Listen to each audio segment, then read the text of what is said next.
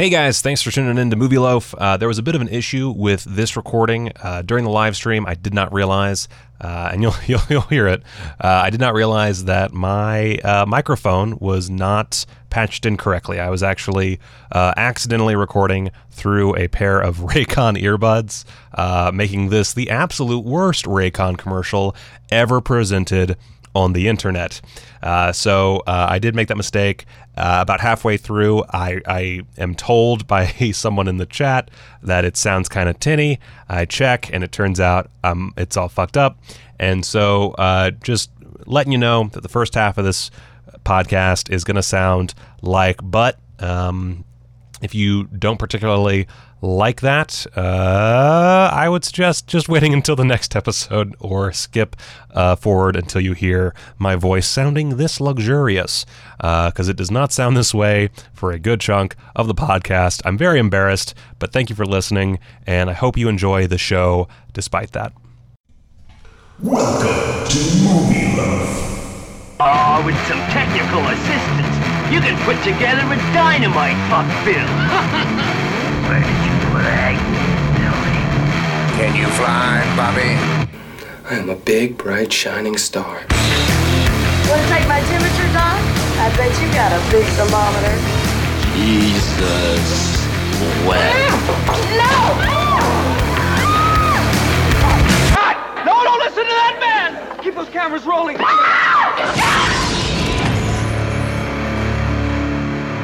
Welcome to the second episode, officially, of Movie Loaf. This is a podcast ostensibly just made up of other podcast ideas smushed together. It is Movie Loaf, and today we're talking about a couple things. We have two ingredients in today's loaf. First off, we have Shuttervision, and then we will have the special premiere of The Franco Files. Yes, sirree, Bob, The Franco Files.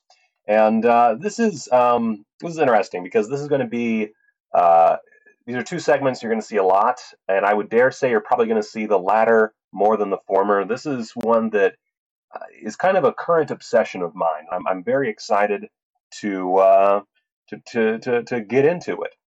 Let's just dig in. This is going to be. I'm trying to keep these at an hour, and I wrote a lot down for the Franco Files segment. So we're just going to get into our first segment, and that is Shuttervision, which I just realized I don't have a theme for. So let's insert that into the audio version of the podcast. Boopity-doo-doo-doo-doo. It's Shuttervision. It's Shuttervision. It's Shuttervision, and it's a thing where I talk about Shudder movies that are on Shudder. Maybe not made by Shudder, but at least on Shudder right now. Doopity doopity bop ba boop bop boopity boo. That's my Shuttervision song. So Shuttervision. So I watched two movies that are on Shudder in the last week and a half, and one of them I watched on Shudder. The other one I already had on Blu-ray, and I decided it was a good time to check it out. Now, that first one is Random Acts of Violence. Now, this is a film written and directed by Jay Baruchel. Jay Baruchel is well known as kind of the part of that like Seth Rogen Canadian tribe of comedians, and he got into a bit of trouble on Twitter. Some of the words he used to sell the film to investors were they were not appreciated by Twitter. Twitter, as we know, is a very, very displeased group of individuals who just love to shit on the lives of others, and they decided to shit on the life of Jay Baruchel. And it turns out, yeah, he was just trying to sell his movie, which is something a lot of filmmakers do. And the movie itself was unequivocally 100% fine, I guess. I mean, it was not a great film. I would not say that he gave us a marvelous piece of horror, mastery. He is certainly not the next Wes Craven based on this sole effort. But there is potential there. He made a very pretty film. He made a film that has some pretty good sequences. There's a sequence with a bunch of people in a car, and they all get murderized by our killer, and it's a really good scene. And there are some pretty nice moments that definitely feel like that sort of newer, I don't even know what to call it, this kind of newer era of horror, this kind of Hereditary era, where we kind of have these scenes that focus on morbid imagery, and there's a lot of silence and taking in the atmosphere, which is nice. There's a great bit with a dead dog that I really thought was very good. And he actually got a really solid performance out of Jordana Brewster. There's a scene where she basically has to face the fact that she is very mortal, and the way that she kind of puts, and this is hard to describe without spoiling the film, but the way that she describes the feeling, and the way that she explains how she wants to potentially spend her last moments to a character, it really hit. It really hit, and I was really excited by that writing and that acting. Unfortunately, it really doesn't doesn't come up a lot in the film. This is very much a kind of meta horror film, and I am not a big fan of meta horror films. I don't hate them. I liked, Cabin in the Woods, which is much more meta than this film. But I do like certain meta films, but you really have to nail the mix. This one, it doesn't try too hard to be meta. It's more that it takes on subject matter that I don't think it's prepared to take on, and I don't think it has a full understanding of. And yeah, it's based on a comic book. I have not read that comic book. Maybe the comic book is great. I don't know. I'm just some asshole on the internet. But I don't know. There is a certain laziness to aspects of the film, and I wouldn't say that the whole film is lazy. I think he tried his best and he did a pretty good job for a reasonably large amount of it. But there's a laziness inherent to it. It does not feel like a script that was really thought through fully. It doesn't feel like it ever tries to go beyond it doesn't try to go beyond anything we've seen before, while also putting forth a voice that suggests it is going beyond a certain point. And I think that trips it up, because it tries to be this very philosophically challenging film, and then is just kind of a slasher movie with not enough slashings in it. But that being said, the gore is really good when it occurs. Performances are solid, well shot. It's just kind of lazy. I really hated that the comic book inside of the movie looks like total ass. I know that's a very silly thing to get worked up over, but it just kind of looks like ass, guys. And I don't know why you would do that when you have, I assume, a perfectly good comic book artist on hand to make a comic book for you. I don't know, again, I don't know exactly what the deal was going in, but not great, but not bad. Just kind of bleh. But I do feel bad for Jay Baruchel. The other film I watched from Shudder, the one I own on Blu-ray already, is Color Out of Space, Richard Stanley's triumphant return to filmmaking. Well, it's a narrative filmmaking. He's made documentaries over the years, but his return to actual narrative, reasonably well-budgeted horror cinema. And man, it's fucking awesome. I kept putting this off for so long because I remember I almost got the chance to see it in theaters. It was playing in theaters in Vegas for one night, and I was so excited.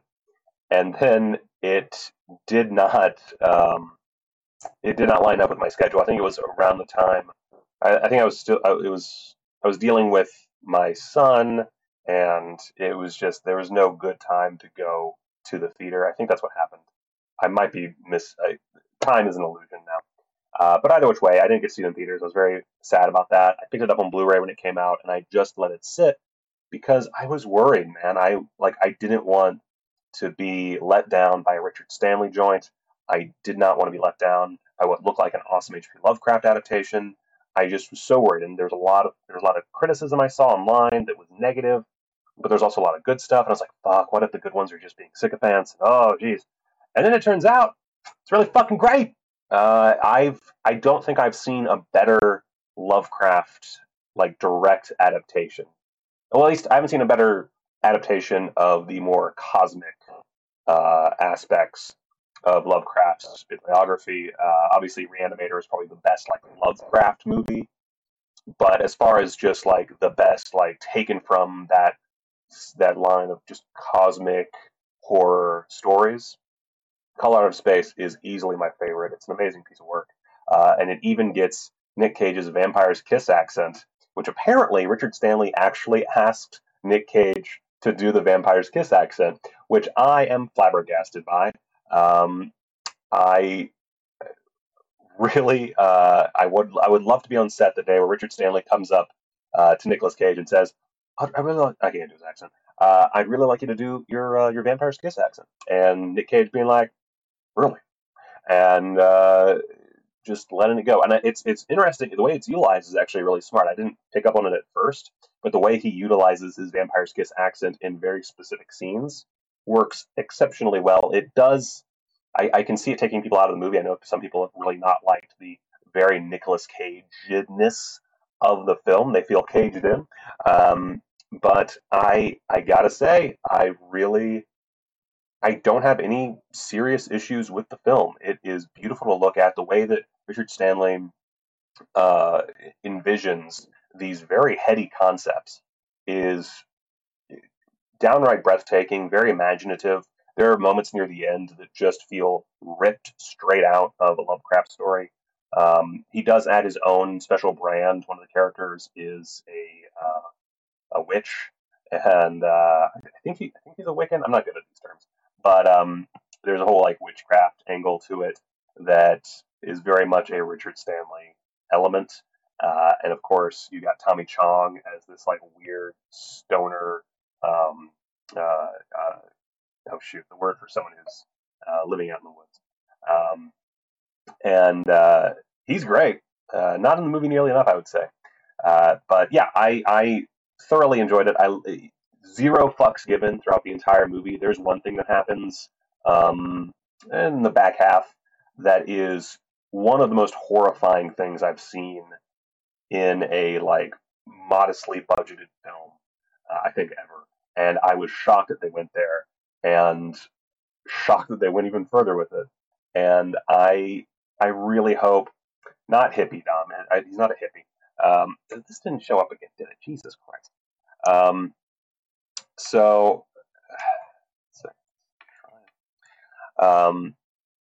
Yeah, I really enjoyed this one. I don't want to really spoil anything. It is there we go. There's the comments. It is aggressively good, and I need to move on anyway because this is taking forever. So let's go ahead and let's move on. And now the Albanese Hotel is very proud to present the charming and delightful Cynthia, direct from Las Vegas. Here is Cynthia in her own creation, Shining Sex.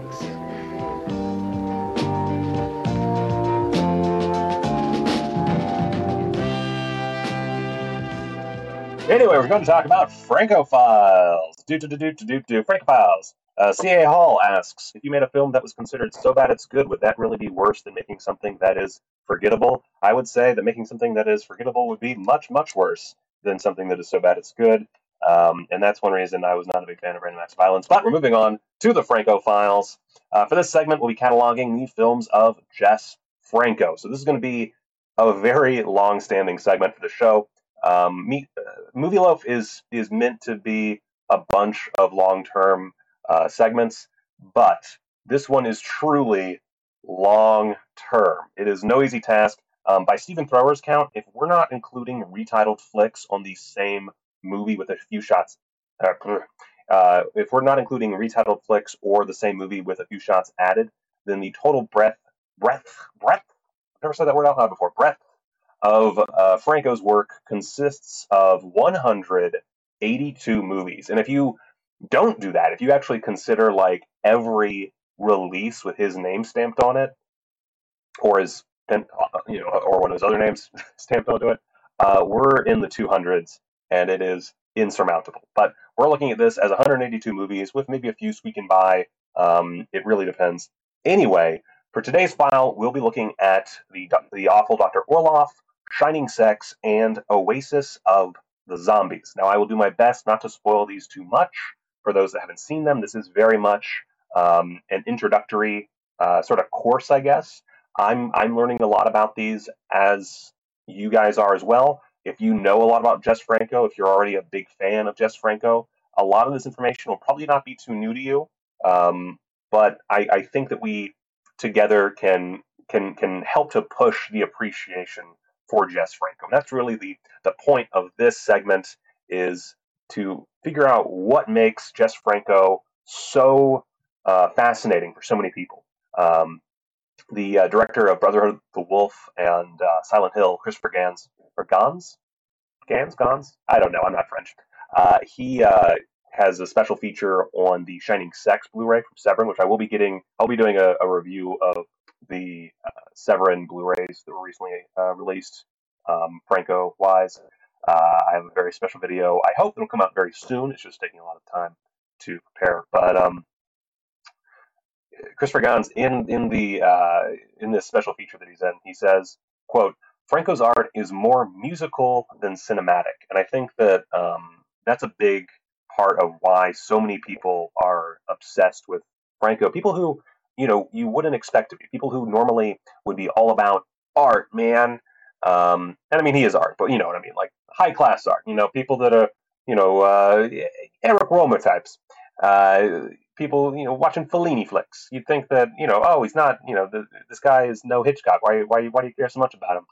And I think a lot of it has to do with that sort of like weird experimental jazz aspect to Jess Franco. So back to Christopher Gans, actually, he argues that filmmakers should be measured basically under their own separate merits. He uses the examples of like narrative merit, musical, architectural, further stating that Franco should be viewed as music. His movies shouldn't be viewed for narrative art. They should not be viewed necessarily architecturally. They should be viewed as music. And if you look at them as jazz, he references Chet Baker. Jess Franco was a big fan and I believe friend of Chet Baker. You get a better idea for what you're kind of going into. I think that's very important. I know that when I first started watching Franco, I was very befuddled by what the fuck I was looking at. I was intrigued and I liked it, but I was very much like, what the fuck is going on here? And once I heard that musical thing, it really all hit. I had thought of the jazz aspect kind of, but I hadn't really put it forward as, measuring it as music. And that makes it kind of more special, I guess. Anyway, he also he talks about grouping Franco films in periods, because what you see throughout Franco's career are a series of micro careers with their own ups and downs. I have not been able to really ascertain how close that is. I'm assuming he's correct because he really fucking loves Jess Franco, but I haven't watched enough yet to really dig in to that aspect. But I'm hoping that as we go through Jess Franco's filmography, we can really get a pretty solid idea of what made him so special, and how those micro careers work. We can maybe, once we've reached, all the films of a certain period, we can go back and really trace that period and see how these came to be, how they work thematically together. We can really get a good idea. So I'm very excited to go through these. Another quote I have written down. He says that Franco was the Orson Welles of soft porn, and I think that is quite possibly the greatest description of Jess Franco in existence. Orson Welles, of course, went on to be a very experimental filmmaker in his later years. And really, I guess, was an experimental filmmaker his entire career, now that I'm saying it out loud.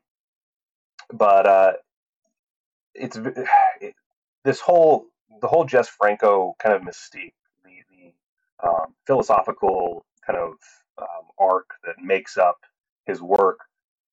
I'm finding it extremely inspiring. Like, it's I get why these filmmakers and critics and people like Stephen Thrower are so infatuated, because it really is this technique. Feels like such a fucking hoity-toity word. It's this technique that very much doesn't give a fuck about the establishment. Jess Franco, he didn't care what his producers wanted. He didn't care what the world wanted or what the world thought of him. He just made the art that he wanted to make. A lot of it just his wife's pussy, but he liked what he liked, and I think that is fucking rad. He's quite possibly the most rad filmmaker ever to exist. So hats off to Jess Franco, and I'm really excited to start this project. We will be ranking these films as well.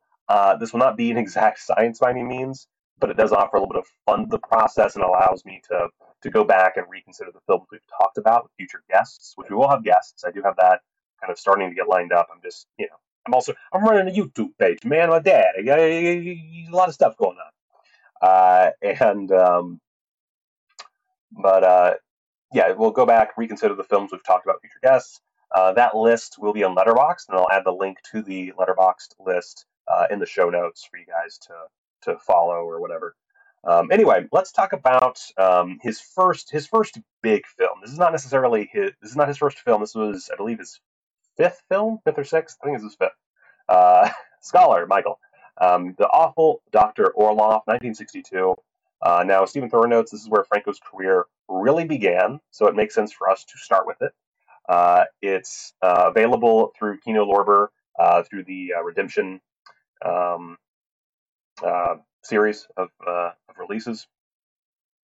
And originally Franco wanted to make an adaptation of a sort of anarchy-fueled book by Bruno Traven, and that's the guy who wrote Treasure of the Sierra Madre. So you can imagine like the kind of anti-capitalist anarchy screeds that might form this potential film. And of course, the Spanish Ministry of whatever the fuck film, I don't remember what it's called, but the Spanish government was like, no. And they decided that at the very last minute when everything was set up. They had everything basically ready to go, and the government was like, we're not going to do this. And no thank you. And so the producers and Franco, they were forced to find something to do with what was basically a production ready to go. And as the story goes, they took in a screening of The Brides of Dracula, Hammer's The Brides of Dracula, and wound up with Franco writing his own horror tale, Gritos en la Noche. Now, this film would open in March of 1962, and it would be Franco's biggest success yet. 5 films into that career. He had already shown that he had a good eye. He had shown he could work with actors. He had a good reputation, which he was soon going to just scatter to the wind. But for now, he had a good reputation, and this was the one that really showed that he was something to watch or someone to watch.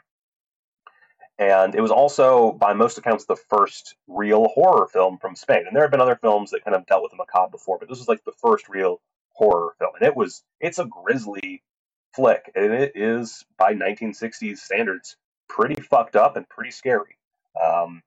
The plot is a curious mix of basically Frankenstein, Dr. Caligari, and Eyes Without a Face, mostly the latter. Although Franco claimed to have only seen that film after making Dr. Orloff, and him and the director actually, I guess they became friends, or at least talked, and they decided amongst themselves that there was no way that Franco could have taken from Eyes Without a Face. That is debatable, but Franco was well known to have kind of been very upfront about his influences, so I don't know why he would need to lie about that. Anyway. So here's the plot. Basically, there's a string of murders in a small French town, and Inspector Tanner is on the case. Now, Inspector Tanner, he is not like the worst detective in the world, but he is definitely not he's no Sherlock Holmes. And he's engaging in some romance with his fiancée, who's a talented ballerina named Wanda Bronsky. And meanwhile, these murders are being committed by the nefarious Dr. Orloff and his disfigured servant, Morpho. And Morpho has these bulging eyes that are exceptionally unsettling, especially for, again, an early 60s production. It's really fucked up. Orloff is trying to create a perfect facial skin transplant for his daughter's burned visage. Of course, Wanda winds up with a striking resemblance to his daughter, because movies, and luck being what it is, she quickly takes an interest in the case after a brief interaction with the mysterious killer scientist. So she goes undercover, and she basically does Tanner's job for him, until he eventually manages to intervene, and the movie does its thing. It's very much it feels like a Universal or Hammer gothic horror movie, just in French. This is a Spanish production, but it's all in French. We'll get into it. Amongst them, there's a lot of positive traits. My favorite is probably the use of Inspector Tanner as just like a really ineffectual hero. Like it's not that he doesn't try. It's not one of those things where he's just like a schlub who doesn't want to try hard or whatever. He's legitimately trying to be a good detective on this case. He's trying to find the killer, and he's doing a reasonably good job. But Wanda, after she kind of acts as this undercover, or when she has an interaction with the man that she thinks is the killer, and she goes undercover, it really becomes more her story, and she really like pushes the plot forward and is the one to really do most of the hard work. And there's a whole bit of tension with Tanner not paying enough attention to what she's doing and what's going on around him, and things almost take a very dark turn. Things almost take another dark turn. There's a lot of dark turns in this movie. But anyway, it's she winds up basically uncovering everything while also acting as a damsel in distress, which is for the early '60s a pretty fresh and progressive idea. It pushes this idea that couples need to work together rather than just remain stuck in their like pre-assigned societal roles. It's some dope messaging, and it's very plainly laid out for a Franco script. It is very plainly laid out. It is not confusing. There's not really anything like overly artsy about it. It actually, it feels like a pretty not standard film, but a film that is very much of a time and not necessarily purely Franco. And that's pretty cool, man. That's pretty cool. I like that he started off his career by making films that were commercially of interest, if only because it proves that he was not just some hack. He didn't just make bad movies. He made legitimately good ones. And Dr. Orloff is very much a legitimately good film. I think if you put this out in the U.S. and it was like an American production, under the Universal banner, give it a few extra shekels, it would be a serious classic of modern cinema, or not modern. It'd be a classic of 1960s cinema. But now, okay, so as with most Franco joints, this is something that's we're going to come up to a lot. There are multiple versions of this film. For my initial viewing, I used the Redemption Blu-ray from Kino, as I said, which contains the 86-minute French version, which is considerably shorter than the original 93-minute Spanish version. Now, the French version contains more explicit material, including Morpho getting himself a handful of exposed titty. The Spanish version contains far more dialogue, more scenes of the comedic drunk character Jeannot, who is legitimately fucking great, and at least one bit of additional business in the opening attack scene that leads to a continuity error in the French release. So there's a bunch of little differences. Nothing that I would say is necessary. I don't think I missed any of that material, but it's definitely, it's a cut version. Who said this? I think it was Stephen Thrower. I just wrote down a quote. I think it was Stephen Thrower that said, "However, no one in Spain had yet thought to combine the gothic trappings of the Universal horror films, the German stylings of expressionist cinema, and the burgeoning eroticism of the Hammer films." And that pretty much, that basically explains away why this was so good. Is Jess was a horror fan. He loved movies, he loved comics, he loved books, he loved pulp, he loved the classics, he loved movies. And in a way, he was doing that, not to be too mainstream with it, but he was kind of doing that Tarantino thing, where you just take all the little elements that you like and you smush them together, and you make a sort of loaf, a sort of a movie loaf, if you will. Now, the setting of Orloff works in favor of Franco's kind of experimental mixing of elements. which, that would define his career. His entire career is just mixing together elements. He would just find like, oh, this is a lens that I really like using, so I'm going to make a movie based around using this lens, and he would fucking do it. I really like this technique. I'm going to make a movie around this. And he'll take like, okay, well, that works with this thing and that thing. And ooh, I shot some footage of this that other time. We'll slap that in there. And he would do these kind of freeform jazz productions. Orloff not being one of them by any means, but it is showing that sort of early sign of what he would wind up doing so much of. Now, as Thrower notes regarding the film's questionable location, this is what he says. Quote, the film was shot in Madrid, but there's something a little Slavic about certain exteriors, all of which helps to suggest a pan-European netherworld, some tiny, obscure country tucked in between the well-known European giants. Now, in reality, I'm not sure why Thrower doesn't mention this in his review. It might be my mistake. It might be that I misread something, but the Spanish government was very insistent that like horrific stories like this didn't take place in Spain itself. And he might have mentioned this in other parts of the book. I haven't finished his books yet. I've been kind of like sifting through just the movies that I've seen so far. But yeah, the Spanish government, they didn't like that kind of stuff taking place in their country, because it gave a bad idea of what the Spanish country was like, what Spain was like, is what I'm trying to say, what Spain was like.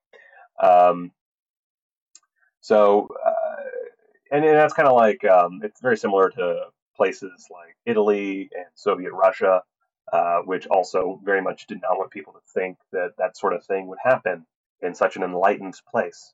Actually, Soviet Russia, that's a very small tangent here. I was reading the last book on the left. I was reading the last book on the left, and the chapter on Andrei Chikatilo. One of my favorite parts of that story, and I mean, well, one of the most frustrating parts of that story is that one of the reasons Andrei Chikatilo was such a dominating serial killer, killed I think 55 people, is because the Soviet authorities were so unwilling to say just out and out, hey, there's a serial killer on the loose, because of course you don't want to show that this perfect communist utopia could possibly be fallible. And you see that a lot in the movies of that period in those countries where there were these very fascist rules going on. A lot of censoring cinema to make it look better, which is so dumb. I started listening to Tim Lucas's commentary on the Blu-ray, but I'm going to be honest with you, Tim Lucas is very boring to listen to.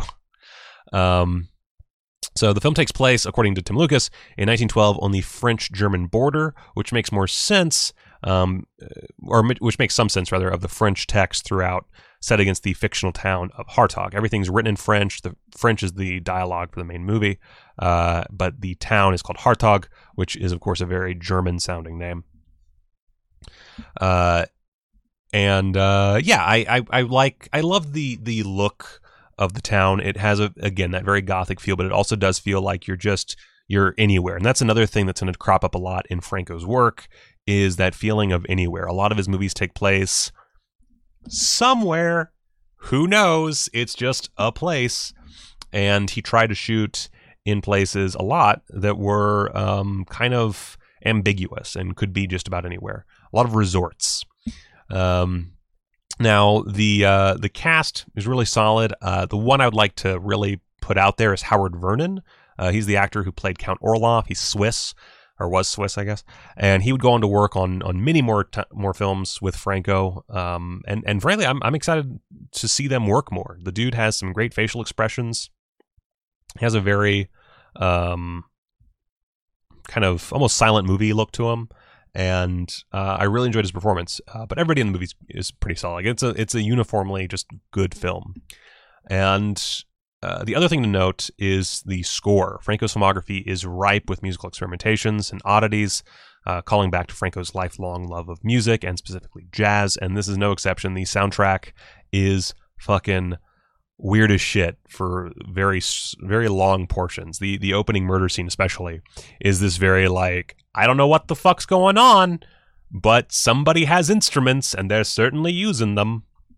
And Yeah, so overall, Dr. Orloff is a wonderfully atmospheric entry in the pantheon of gothic monster movies, and while I know that Franco would take some pretty sharp turns in his career, it's nice to know that he started off by showing just how well he could direct a more commercially pleasing film, and it's just cool to see a fucking good movie. It's almost like it's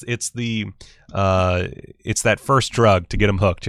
I would definitely, if you're looking to get into Franco, or you're trying to get someone else into Franco and they don't have a very, let's say, a weird sensibility, Dr. Orloff is a great place to start, because it is just a genuinely good film. Now, next up, we're going to jump ahead a few years to 1977, and this is in the middle of, actually, this is the beginning, rather, of Jess Franco's infatuation with Lina Romay, who he would shoot a lot of. A lot of his output in this latter half of the decade and into the 80s would be all about just her body. There are whole films made just to show off Lina Romay's body, to get really tight close-ups of that snatch. And close-ups of that snatch he does get. There are a lot of just close-ups of that woman's vagina. And you know what? Good for him. Good for him. And if you like tight shots of pussy, fucking, you're gonna enjoy this. This is a little bit after, I think, Justine 69. Is that right? It was like the big one that they did together, where she first showed off her shaved vagina. I don't know how else to put it. But this is a more of this is a follow up to that. That's more of his mentality. I know he wasn't happy with that film, and this seems like more something that he just made because it's his movie. Now, I'm probably going to come back to Shining Sex more when we do, or we discuss Midnight Party, which was shot concurrently with Shining Sex, and is by all accounts a very different film in terms of just about everything, but it was shot at the same hotel with the same actors, and it was shot in secret. It is also, as Stephen Thrower notes, basically an avant-garde sexed up rehash of the plot for The Diabolical Dr. Z, which I know someone mentioned that one being pretty dope. But it's a film I haven't seen yet, so I can't really remark on it. It is on the big list. But what I really wanted to include it in this inaugural episode because it's fresh on my mind and it adds a flavor to the Franco mythos that we'll be seeing time and time again, and that is that idea of a secret film. Now, the thing about Jess Franco's secret films is they are, morally speaking, kind of bad. And I don't mean the film itself, I mean the conditions under which they were made. I don't think you could get away with this nowadays. We are in a very, what's the word? You're into legal, you like to sue people, litigious. We're in a very litigious society, and 100% Franco would be sued into oblivion real fast because there's no way you could hide this kind of thing now. Back then, however, he was able to hide it, and for several of his films, they were just filmed using the finances of the film he was making, but they were not being made for that producer. Oftentimes they were being made and then sold to someone else. And so that is a very big legal no-no, and Franco throughout his career would often say, no, I didn't do that. But he did that, and he confided in closer friends that he did fucking do that. And and you know what? It's wrong, but it's fucking awesome at the same time. It's one of those just super metal things that you wouldn't do now, but if you look back, it's pretty fucking tight, and I love that. Now, as far as the plot for Shining Sex, the plot to Shining Sex, basically, Lina Romay plays a stripper, and she goes back to a hotel room with this guy and this chick who are kind of weird. The guy's always wearing sunglasses, actually played by her boyfriend at the time, I believe, her husband. And they go back to the hotel room, and there's some fucking, and then there's this weird gel that's full of like Matt says, yes, please give us a plot summary for Shining Sex because I have no idea what I watched. It's tough. So, okay, so she goes back, she fucks this chick named Alpha, and she eventually fucks the dude as well. And they spread this glittery gel on her, and it forces her to do Alpha's bidding. And Alpha sends her to go and basically kill via fucking these 3 different people. One of them played by Jess Franco, who's like a psychic scientist man guy. And it turns out that Alpha is from another dimension. These are not spoilers, by the way. These are helping you to understand what the fuck you're watching, and so it turns out Alpha's from a different dimension, and she's killing off the people who she suspects knows about her race, her plan. That's a little iffy, but basically it is a sweeted version of Under the Skin, that Scarlett Johansson flick, Under the Skin. It's basically that, except there's no physical way of telling that that's what's happening. There's no like big alien machinery. There's not any special effects. It's all either narration, dialogue, or the fact that she has glitter all over her body. At one point, she basically teleports to a place that might be Africa. I don't know.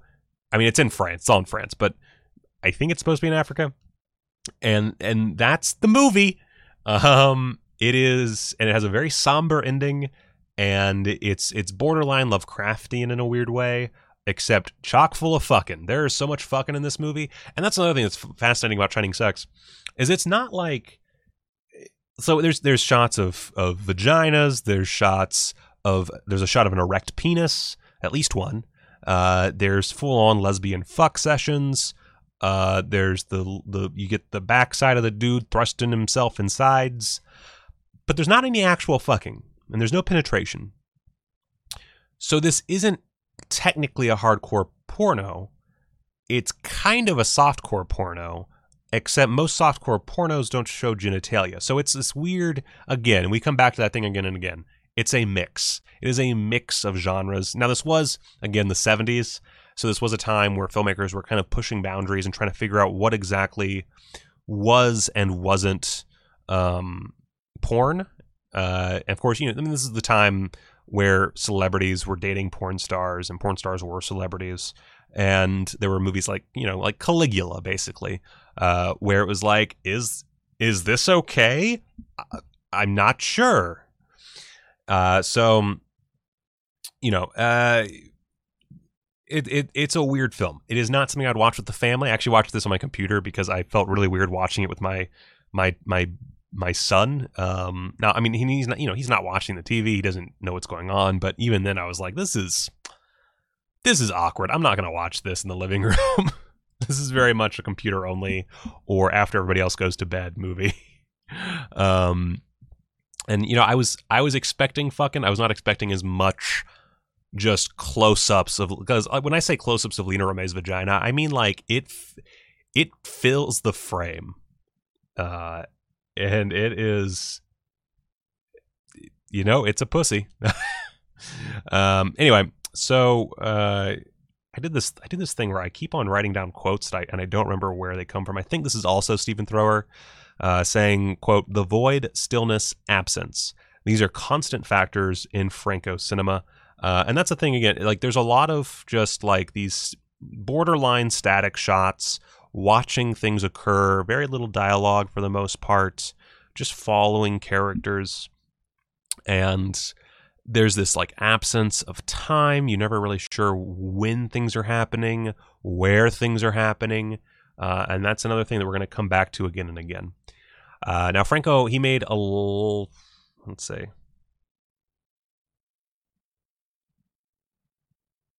Oh, sorry. I'm kind of working through my notes here. Now, Shining Sex, it is my favorite of this batch. I'm just going to spoil that right now. It's definitely my favorite of these 3 movies. There is a better film we'll talk about on another episode, but I want to save that for a little while so I can rewatch it. Matt says it reminded me a little of The Man Who Fell to Earth. That is a very good comparison, actually. It is the erotic version of The Man Who Fell to Earth. The Man Who Fell to Earth, by the way, a film that already has a lot of fucking in it, and features David Bowie's penis. So if you want to look at David Bowie's peen, check out The Man Who Fell to Earth. One of my favorite movies. One of my favorite Criterion releases from back in the day too. I remember buying that at the FYE. Anyway, so yeah, it's one of my favorites. I would wager that Dr. Orloff is the better made film. Like, it's definitely the one more people will enjoy. However, Shining Sex is just, it's so audacious and of its own that I really can't help but prefer it. So big points to Shining Sex. Just a solid film. Again, Severin released the Blu-ray. It's a really solid Blu-ray. But if you want to wait for a while, I will have a review of that on the YouTube channel soonish. Now, next up, last one that we're going to talk about, and just in time. We have 7 minutes left here. I'm going to add a few minutes because we had that whole microphone kerfuffle. So, Oasis of the Zombies. We're fast forwarding to 1981. Oasis of the Zombies was my first dip into the waters of Franco just being Franco. And by the way, this is, I actually have it right here. This is another Redemption release from Kino, and it's not a very packed release. The only extra features, I guess, are trailers. You can also, there's the English dub version, the French version. That's it, and it's the I think it's we'll get into it. So Oasis of the Zombies. So this is Franco being Franco. Narrative be damned. I literally had next to no idea what had happened over the course of the film until I read Stephen Thrower's synopsis in Flowers of Perversion. It is just. I'm going to quote Stephen Thrower real quick again. If the aim of this book is to turn more people on to Jess Franco, I cannot in good faith say anything to ameliorate the poor quality of this movie. And that is very accurate, Stephen. Thank you, Stephen. So this was Franco's first foray into the zombie genre. This was after dropping out of Eurocine's previous effort, Zombies Lake, directed by Jean Rollin, and which became a film that is definitely not a Jess Franco film. Let's put it that way. And some of the dumbest looking zombies, which is crazy considering what we're talking about right now. So it makes very little sense. Our ostensible lead character is meant to be college age, but the film takes place in the 1980s, I guess, and he was born around World War II. Now, this shockingly youthful 38-year-old brings along his college friends to go on a trip from London to Libya, despite making it very clear that this would be very problematic for their schooling. Now, a professor meets our college kid protagonists in Libya, but we're given zero understanding as to who he is and what he's doing there. He has a film crew with him. I guess they're making a documentary. And there's a couple characters who are wounded by zombies, but never turn into zombies. And that's like typically, that's just like general notes for the movie. This movie, where's my phone? This movie, once you like read the synopsis, it makes more sense, and you can go back, rewatch it, and probably enjoy it more. I haven't rewatched it yet. I've only watched all these once so far. And yeah, I think you could enjoy it more, but it still makes very little sense. There's very little zombie action. Jess Franco did not love gore. He was not a big fan of special effects gore. And he also apparently didn't give a flying fuck about this movie. And so there's A, very few special effects, and B, the special effects that exist are not great. I wouldn't call them the worst. They're entertaining, but they're not great. There's one zombie head it's supposed to be a zombie head, but it's actually just like a puppet on a pole, and it's just the head, and you can see like where the pole is like the zombie head, and it looks. I mentioned the last film's feeling like a sweeted film, and this feels like a sweeted film because there's no way the budget for these special effects would even cover catering on most movies, or even Jess Franco movies. And as Matt notes, so Jean Rollin and Jess Franco had a weird kind of contentious relationship. Rollin was called in to direct some extra scenes with zombies for Virgin Among the Living. Dead? Or is it just a Virgin Among the Living? Virgin Among the Living, yeah. And yeah, they had a contentious relationship. And this was basically Eurocine went, okay, well, this movie made a lot of money. Jess didn't want to do this movie. Let's give him another shot. Let's try to see if he'll do a zombie movie for us because we need to make more money. And Jess was like, fine, fuck it, whatever. And what we wind up with are, some mixed results. There are some beautiful shots. There's some solid makeup interspersed with some of the more laughable bullshit. And like okay, it is a Virgin Among the Living Dead. Thank you, Matt. And there's some makeup effects that are of their own quality. Shot wise, we do get some really beautiful shots of like some zombies on some dunes. We also get a lot of stock footage. They basically just took, and I honestly think Stephen Thrower actually mentions this too. I'm firmly in the camp that they had stock footage from this other war movie, and they were like, we need to do something with this. Okay, you need to set this zombie movie in the desert because it's gonna be in an oasis. Let's do it that way because it'll fit this footage, and that's what it feels like. Now, there is something endearing about how little Franco seems to care about commercial viability in this, and it does have a kind of hypnotic feel to it, like the way it's edited, the way it's shot. I was intrigued. I did find myself bored in parts because, again, it goes on forever and it makes no sense, and so you don't really have anything to hook into because you're constantly like, what the fuck am I even watching? But it still has enough going on that is uniquely Franco, including that just, fuck it, I'm not even going to have a lot of zombies in my movie. Kill yourself kind of mentality that just Franco had. But with that being said, we will return to Oasis eventually, because we are going to have to talk about the Spanish version, which is titled La Tumba de los Muertos Viventes, aka Tomb of the Living Dead. This version is more or less the same, but it features Spanish actors in reshot scenes to secure a Spanish tax credit. And it's a whole nother mess, but it does have some substantial differences. I don't think it's included in my list that I made of all of the unique Jess Franco movies. I think I included that as just one of the re-edited versions. But I would like to find it eventually. I've not been able to find a version of it so far, but if I can find it, I would like to talk about that and do a compare and contrast. It'll try to be its very own episode, I guess. So, yeah. I've not watched Tomb of the Living Dead. I want to. I just don't know where to find it at the moment. I read about that one in the Stephen Thrower book, which for my listeners, I'm gonna show off my booty real quick because I ain't wearing. Oh well, you can't actually see my lack of pants.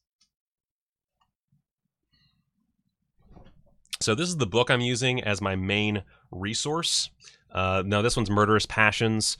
This is volume 1 of Stephen Thrower's Jess Franco compendium, and it is fucking massive. They're both this size.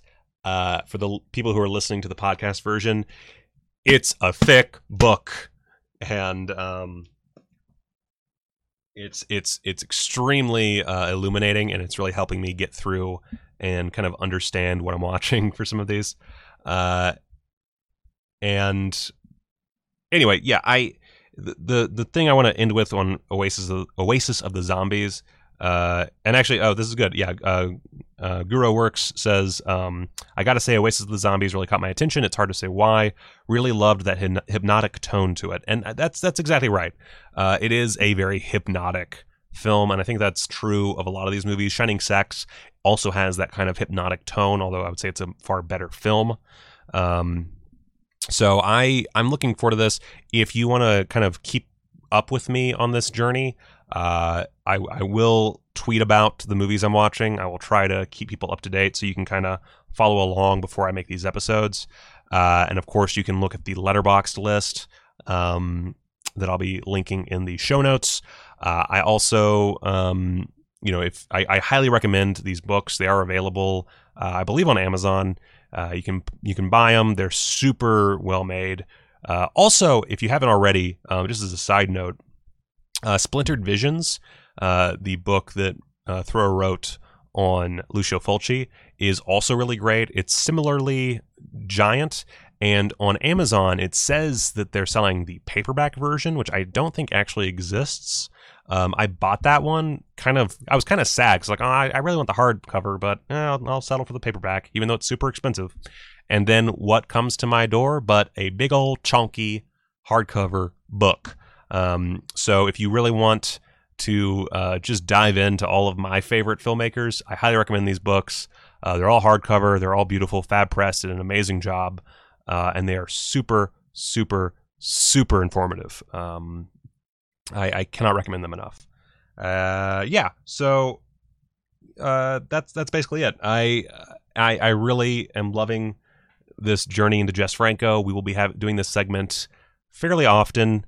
I don't know what's exactly going to happen next week. I know that we're going to be looking, unless things go awry, the plan is to do a Under 700 Club with a very special film that I'm very excited to talk about.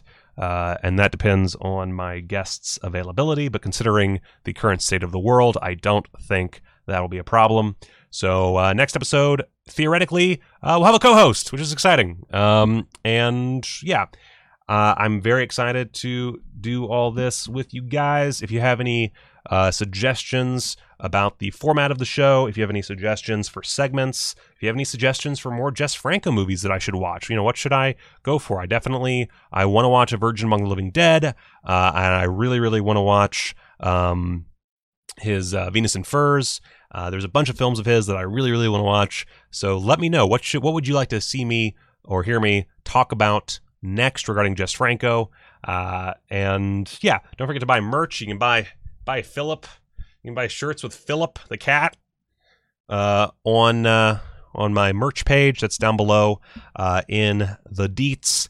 And of course, follow me on Twitter and all those other fucking bullshit social media sites. And watch more movies. Watch Franco. Watch Fulci.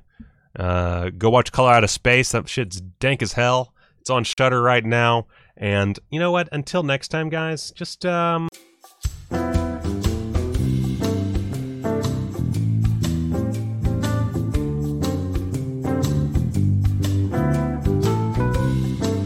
Oh, and by the way, I fucked up something.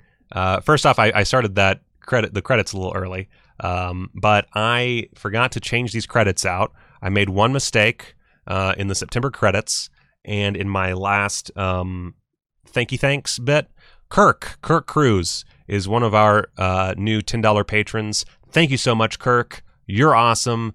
I love you to pieces. You're my favorite gay boy, and I'm sorry that your name is not in the credits, but hey, you fucking rock on, man. Go watch a movie.